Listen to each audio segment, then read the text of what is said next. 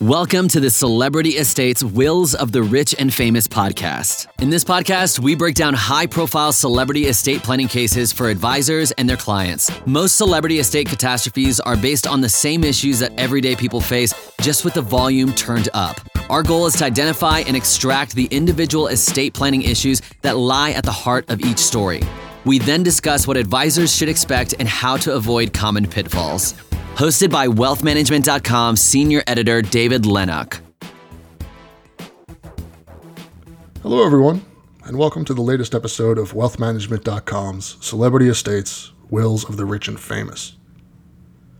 For anyone new to the podcast, in each installment, myself and a guest take on a different celebrity estate and attempt to extract some key lessons that planners can apply to their more traditional clients.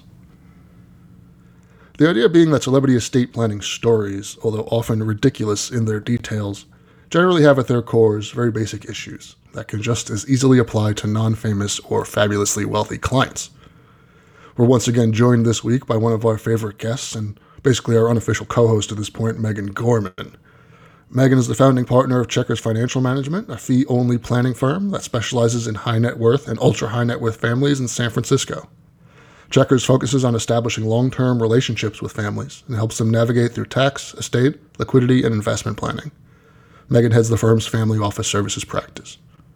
She's also a senior contributor for Forbes in personal finance and tax, and quoted regularly in the press as a tax and financial planning expert, including such publications as the Wall Street Journal, the Washington Post, and CNBC, among others. She regularly blogs at www.thewealthintersection.com and has appeared on numerous podcasts and is a regular weekly commentator on the Money Tree podcast. It's great to have you back on, Megan. Thanks for having me, David. How you doing this year? I can't complain. The year hasn't been going long enough to get off to a bad start yet, so there we go. We'll keep it on the good stuff. Exactly, and it sounds like we got a good one today in terms of the celebrity estate plan. Yeah, absolutely. Our subject this week is Aristotle Onassis. We did Jackie O, and now we're doing the other half of that Onassis equation. Aristotle was a Greek shipping magnate who amassed the world's largest privately owned shipping fleet and was one of the world's richest men. From the mid-1920s to his death in 1975 at age 69, Onassis embodied the phrase many fingers and many pies. In addition to the aforementioned international shipping empire, he also had interest in tobacco trading in Argentina, casinos in Monaco, Greek airlines, and even South American whaling, as well as some potentially less savory dealings with the military junta that ran Greece in the mid-20th century. In his day, Onassis was one of the most famous men in the world. However, today, he's likely best known for his brief marriage to former First Lady Jacqueline Kennedy after the assassination of her husband John. Onassis was a longtime friend of the first couple and was said to have been infatuated with Jackie, and who could blame him? They married on the 20th of October 1968 on Onassis' private Greek island Scorpios, which is just the greatest possible name for a private island. While all marriages are contracts, this one was more so than most. Onassis offered Miss Kennedy $3 million to replace her Kennedy Trust Fund, which she would lose because she was remarrying out of the Kennedy family.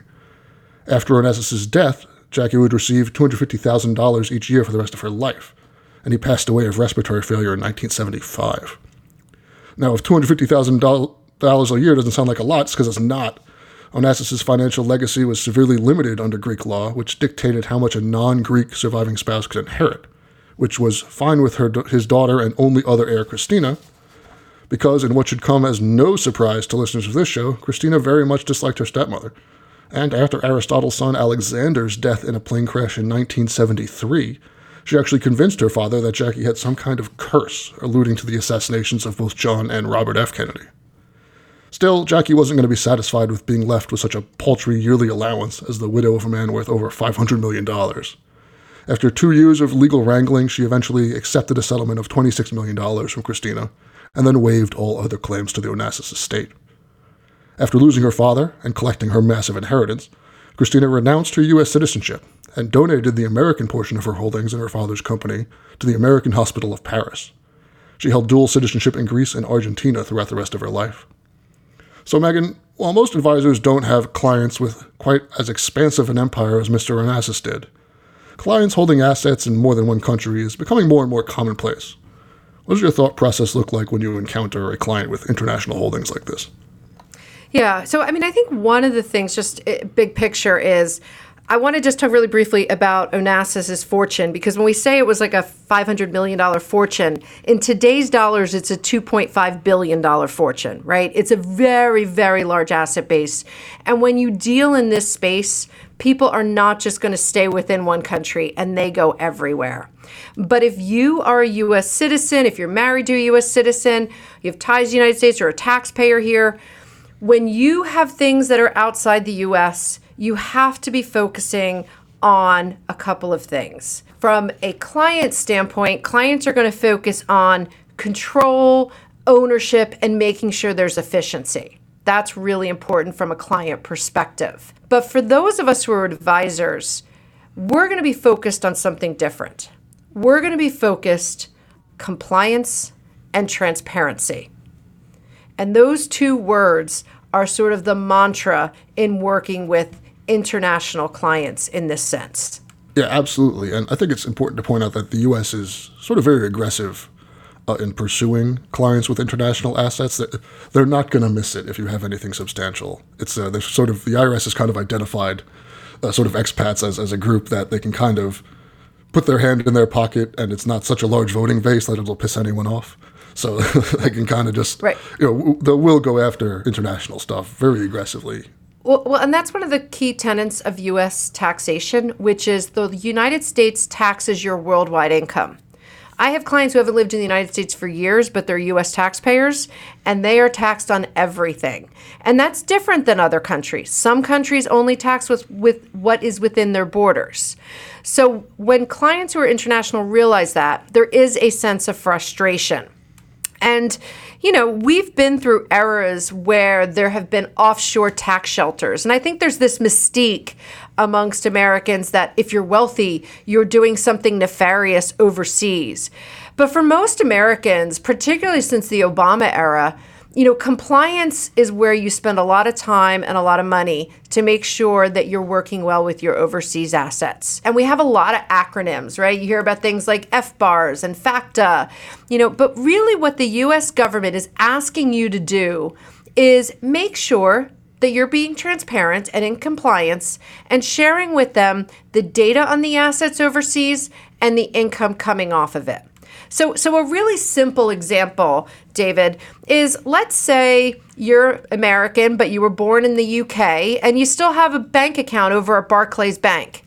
And let's say you have 50,000 pounds in it. You would have to report the bank account to the US government because it has more than 10,000 US dollars in it. You would have to report the account number, what bank, the highest balance through the year. And that's a foreign bank account reporting form, or an FBAR. But then on your tax return, on your Schedule B, if there's interest from that account, you have to report that there as well. So that's where I say it's about transparency and compliance. And that is a very simplistic, straightforward example. But for most people, that's where they're running into international issues. Now, for other Americans who have substantial assets, people often say, well, is there a threshold? Like, where should I be sort of worried? And I think a good, with the bank accounts, it's $10,000. With other assets, it's really if we start getting over $100,000 that we've got to be thinking through how we do everything. So for most people, it's when we're hitting that $100,000 threshold. Now, what's been unique, and this is sort of like the Onassis case, right, is we have a lot of Americans today who are buying property overseas. I have more people buying in places like Portugal, Costa Rica than I've ever had in my life. And what we have to make sure is when people are owning things overseas, that we're owning them appropriately and reporting them appropriately. And so that's one of the things to take away from the Onassis case, because in his situation, he owned things like the Greek airline and so on. And in his estate plan, he focused on setting up two companies, one called Beta, one called Alpha. And he used those two companies to handle a lot of the distributions from his estate. And I think a lot of Americans should think about that if they have sizable asset bases overseas, is maybe it's necessary to have a holding company that owns the assets that you can use to pass assets at your death.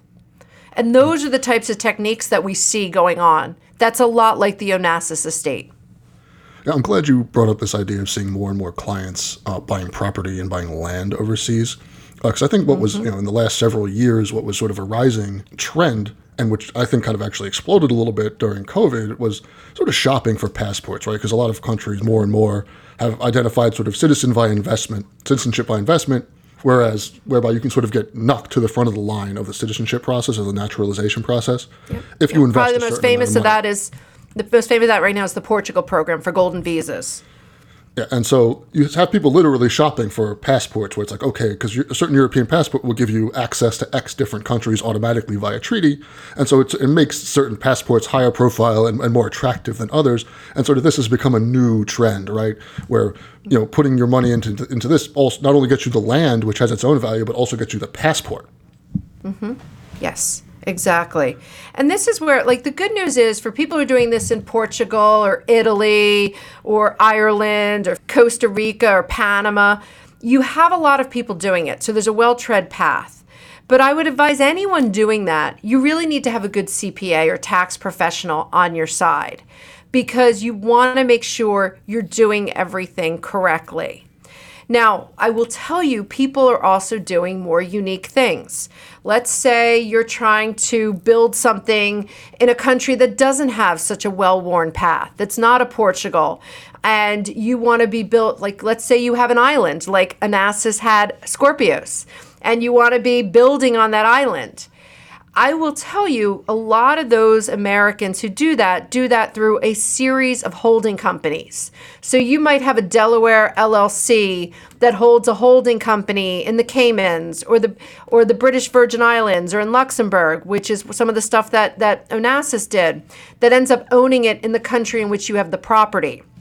And in those very, very intricate situations where you have people making substantial investments, where it's millions of dollars, one of the things to also keep in mind as an advisor is you can go and get an official tax opinion.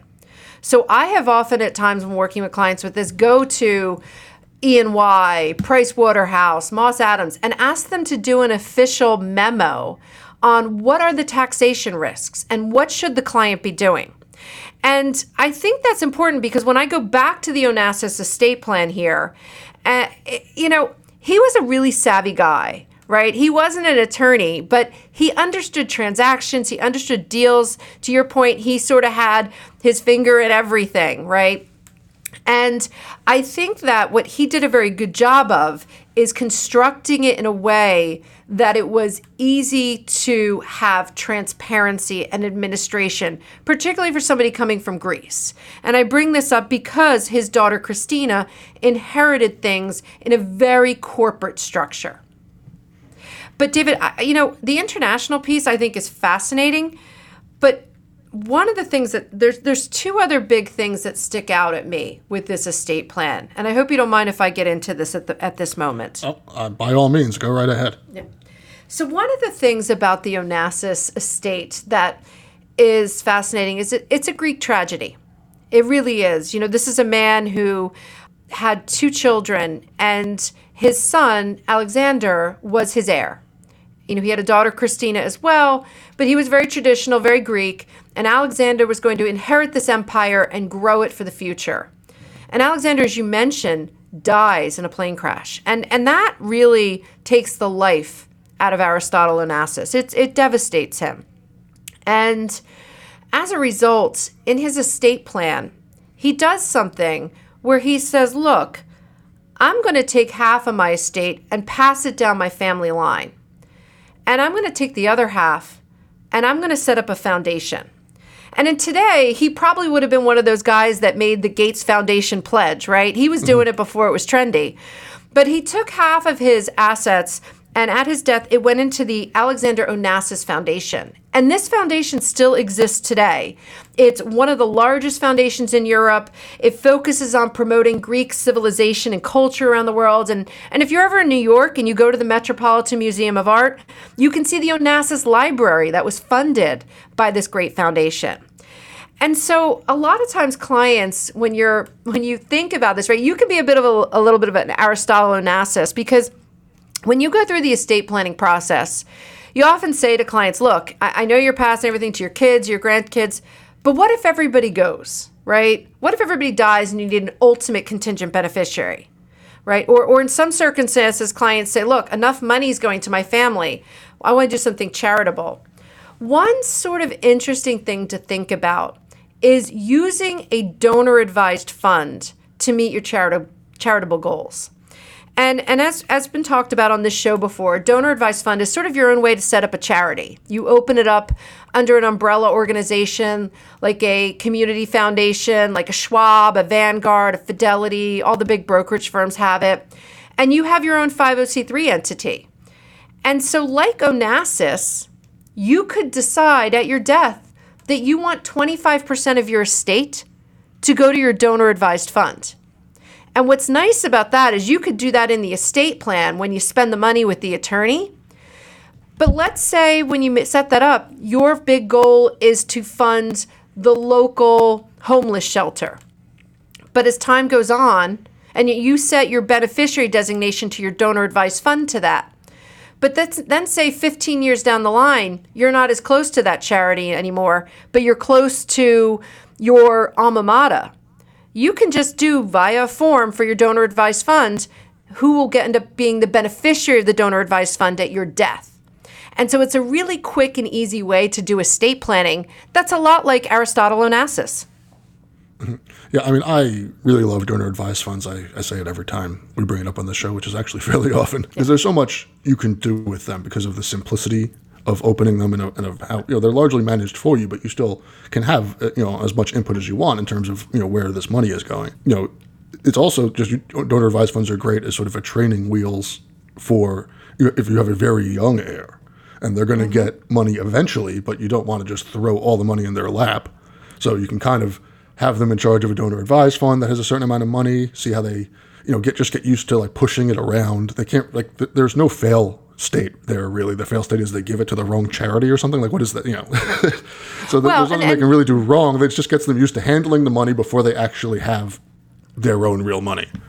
It's true. And here's the interesting thing about donor advised funds. You can either do it the way I said it, where at your death, everything goes to the DAF and then it goes to a beneficiary as laid out by the DAF, or you can pick beneficiary account owners. So if you have children, they could inherit the DAF. The DAF gets funded by the estate, and then they can give the money away. Just remember, when you fund a DAF, it's irrevocable. And funding a DAF through your estate plan can mitigate estate tax. And that can be a very powerful thing for wealthy individuals. So there's another aspect of this that, it comes up all the time on this show, but it is sort of such an integral part of this particular story, given the big fight that happened at the end of this. But we're looking at a blended family yet again, right? We have a second marriage here, and he died while in the second marriage. And, we have Christina. We have very few heirs, which is unusual in this case. Normally you're dealing with piles of children, but we have one who unfortunately passed Alexander and only one surviving heir from a previous marriage. So it really is sort of a 1v1, stepmother, stepdaughter situation here that we end up with at the end. Is there a way, how do we avoid this? We keep seeing this come up again and again and again, and sort of all these stories. It's almost like cliche at this point that step-parents and step-kids just end up not getting along, and then it costs lots of money. So what can families do to sort of see this, this identify, I'm in a second marriage, and, things, and just identify and anticipate that something is likely going to happen? Yeah, it's interesting. And by the way, Aristotle really loved Jackie's kids. So they were part of the $250 a year she was going to get. But I think he did this in a very good way, right? Because he contractually laid out in his estate plan what Jackie Kennedy was going to get. She was going to get $250 a year. But to give context, that's about $1.3 million in today's dollars, or the spending power of $1.3 million. And it was structured that some of it was to go to her kids while they still lived with her and then revert to her. But what he did is he wanted to make sure that she wouldn't contest this estate. So one of the things that he did before he died was he got her, in exchange for this quote-unquote annuity, to resign from any claims of inheritance. And he made sure she did it on a document in the United States. And so if she was to challenge the estate, she was going to forfeit the annuity, okay? And so that was really, really, really important because he built in all of these what if clauses if she contested the estate and what she would forfeit. But there's a famous scene that happens in this story. It's been documented in many books where, Christina, the daughter of Aristotle Onassis, she's devastated. Her father's dead. Her brother's dead. Her mother had died. She had lost all of her immediate family members within 29 months. And she's in the car in France, Paris, going to the funeral, sitting next to Jackie Kennedy. And Jackie brings into the car with her Ted Kennedy. And they're going to the funeral. And in the car, Ted Kennedy starts launching a negotiation into, is Jackie really just going to get what's in the estate plan? And they come to a streetlight, and Christina opens the door, jumps out, and jumps into another car filled with her own family members. She just wants to get away from them. And I tell you that story because what Christina does next, I think actually well served the family line. And I think people should know that this is an option. And that is, Christina didn't want to deal with Jackie because in 1975, Jackie Kennedy was a 45-year-old, 46-year-old woman. She could live 55 more years. And Christina was 25. She didn't want to deal with this woman anymore. There was so much contention. So what she did is she did a lump sum payoff of Jackie Kennedy of $20.5 million, roughly the equivalent of $106 million today. But remember, it's a huge, huge asset base. And I bring this technique up only because in exchange, Jackie signed away all of her rights to the estate. And remember, surviving spouses always have rights. But she forfeited that for this lump sum payout. And I bring this up with advisors, particularly advisors who work in the high net worth space, because it's a great technique if you can do it with, marriages that have sizable asset bases, multiple marriages where there's a death. And it's also a good technique to do when you're dealing with divorcing spouses with high net worth, ultra high net worth, which is forget about alimony payments, pay them a single lump, present value it, and pay them a lump sum up front. And that's what Christina did here. And I think she did it to give herself peace of mind. And she felt, and the committee that was picked in the estate documents, because it wasn't just Christina administering it, she felt she had the flexibility to do that. So I would make the argument, David, that Aristotle Onassis did some really good estate planning. This is not one of those cases where it's like, oh God, what was he thinking? Yeah, absolutely. And I'm glad you brought up this idea of peace of mind. I think that gets lost often when we're sort of looking at the value of what we're spending our money on, our clients or even ourselves, where is it worth it? Is it not worth it? Oh, is this a waste? It seems like a waste. People don't take into account the stress that you're relieving from yourself by also, in a lot of cases, spending that money in that way. And that's something that clients need to be reminded of. It's therapeutic in its own way. And I know the idea of, just throw money at the problem is a little gauche, right? But also it often can work. It can, if you have the money to throw at the problem and you can just buy away the stress, then it's a valid consideration. But I will say, David, in today's day and age, not all of us are Aristotle Onassis and Christina Onassis who could write a $20 million check. I mean, we all wish we had those issues. But, I think when you're working with clients and you're working with second marriages, never forget the power of things like a Q-tip, right? A qualified terminable interest property trust, where, the patriarch dies, his second wife inherits, but the asset be held in trust for her benefit with reversion to the kids at the end. The other thing I often like to do with these complex families is if we've got kids from a prior marriage, give them money up front. Maybe you set up a life insurance policy or life insurance trust on the patriarch if it's his kids from a first marriage, or on the matriarch if it's her kids. And if that person dies, rather than building resentment for the stepmother or the stepfather, the kids at least get the insurance money up front that can help mitigate some of the tension that can arise in these complex family structures. Yeah, and also by giving them a little something or anything up front, it sort of strengthens any sort of in terrorem clauses you might want, any sort of threats that you might put in the will. We mentioned earlier that Aristotle Onassis built in all these, well, if you challenge it, then you forfeit your rights to X, Y, and Z. Well, that's in, just in a lot of wills. If you challenge this, you forfeit your right to X, Y, and Z, but you haven't actually given them anything, then that's really it's scary sounding, but it's largely toothless, right? If it's like, oh, I'm forfeiting my right to nothing, I'm challenging, But it was also... Scare me. His mindset about estate planning is unique, and I think it's something we should take a lesson from. Most people go into estate planning and it's drudgery. They don't want to do this. This is uncomfortable. I don't, as long as it passes, it's fine. And he saw it as something different. He was a businessman. He made deals all around. He understood that an estate plan has a sort of legacy aspect to it, but also a transactional aspect to it. He saw it as another business deal. And I think with people with assets, shouldn't be afraid to put that hat on occasionally, which is, look, I want this to pass to my family. I want everyone taken care of. I want to meet my charitable goals. But at the end of the day, this is money. It's a transaction. And if things aren't going to work out the way I want people to be able to get out. And that's an important thing. And not enough people do that in their estate planning. Yeah, absolutely. It takes that sort of self-awareness to not only identify, as you said, that this is another business deal, but that you're not going to be part of it, unlike every other business deal you've made in your entire life. Exactly. But you still have dead hand control. Well, you'll avoid it as much as you can. Exactly. Well, that's all the time we have for today. I'd love to thank Megan for being just a great guest, as always. Megan Gorman, thanks so much for being on. Thanks for having me. I love talking about this, and I actually like talking about good estate planning. Well done, Aristotle. It's nice every so often to get a good one in here with all the disasters we talk about. Exactly. And for all our listeners, I'll see you, or I guess you'll hear me, on the next episode of Celebrity Estates, Wills of the Rich and Famous. Thank you for listening to the Celebrity Estates Wills of the Rich and Famous podcast. Click the subscribe button below to become notified when new episodes become available. The information covered and posted represents the views and opinions of the guest and does not necessarily represent the views or opinions of InformaWealthManagement.com. The content has been made available for informational and educational purposes only. The content is not intended to be a substitute for professional investing advice. Always seek the advice of your financial advisor or other qualified financial service provider with any questions you may have regarding your investment planning.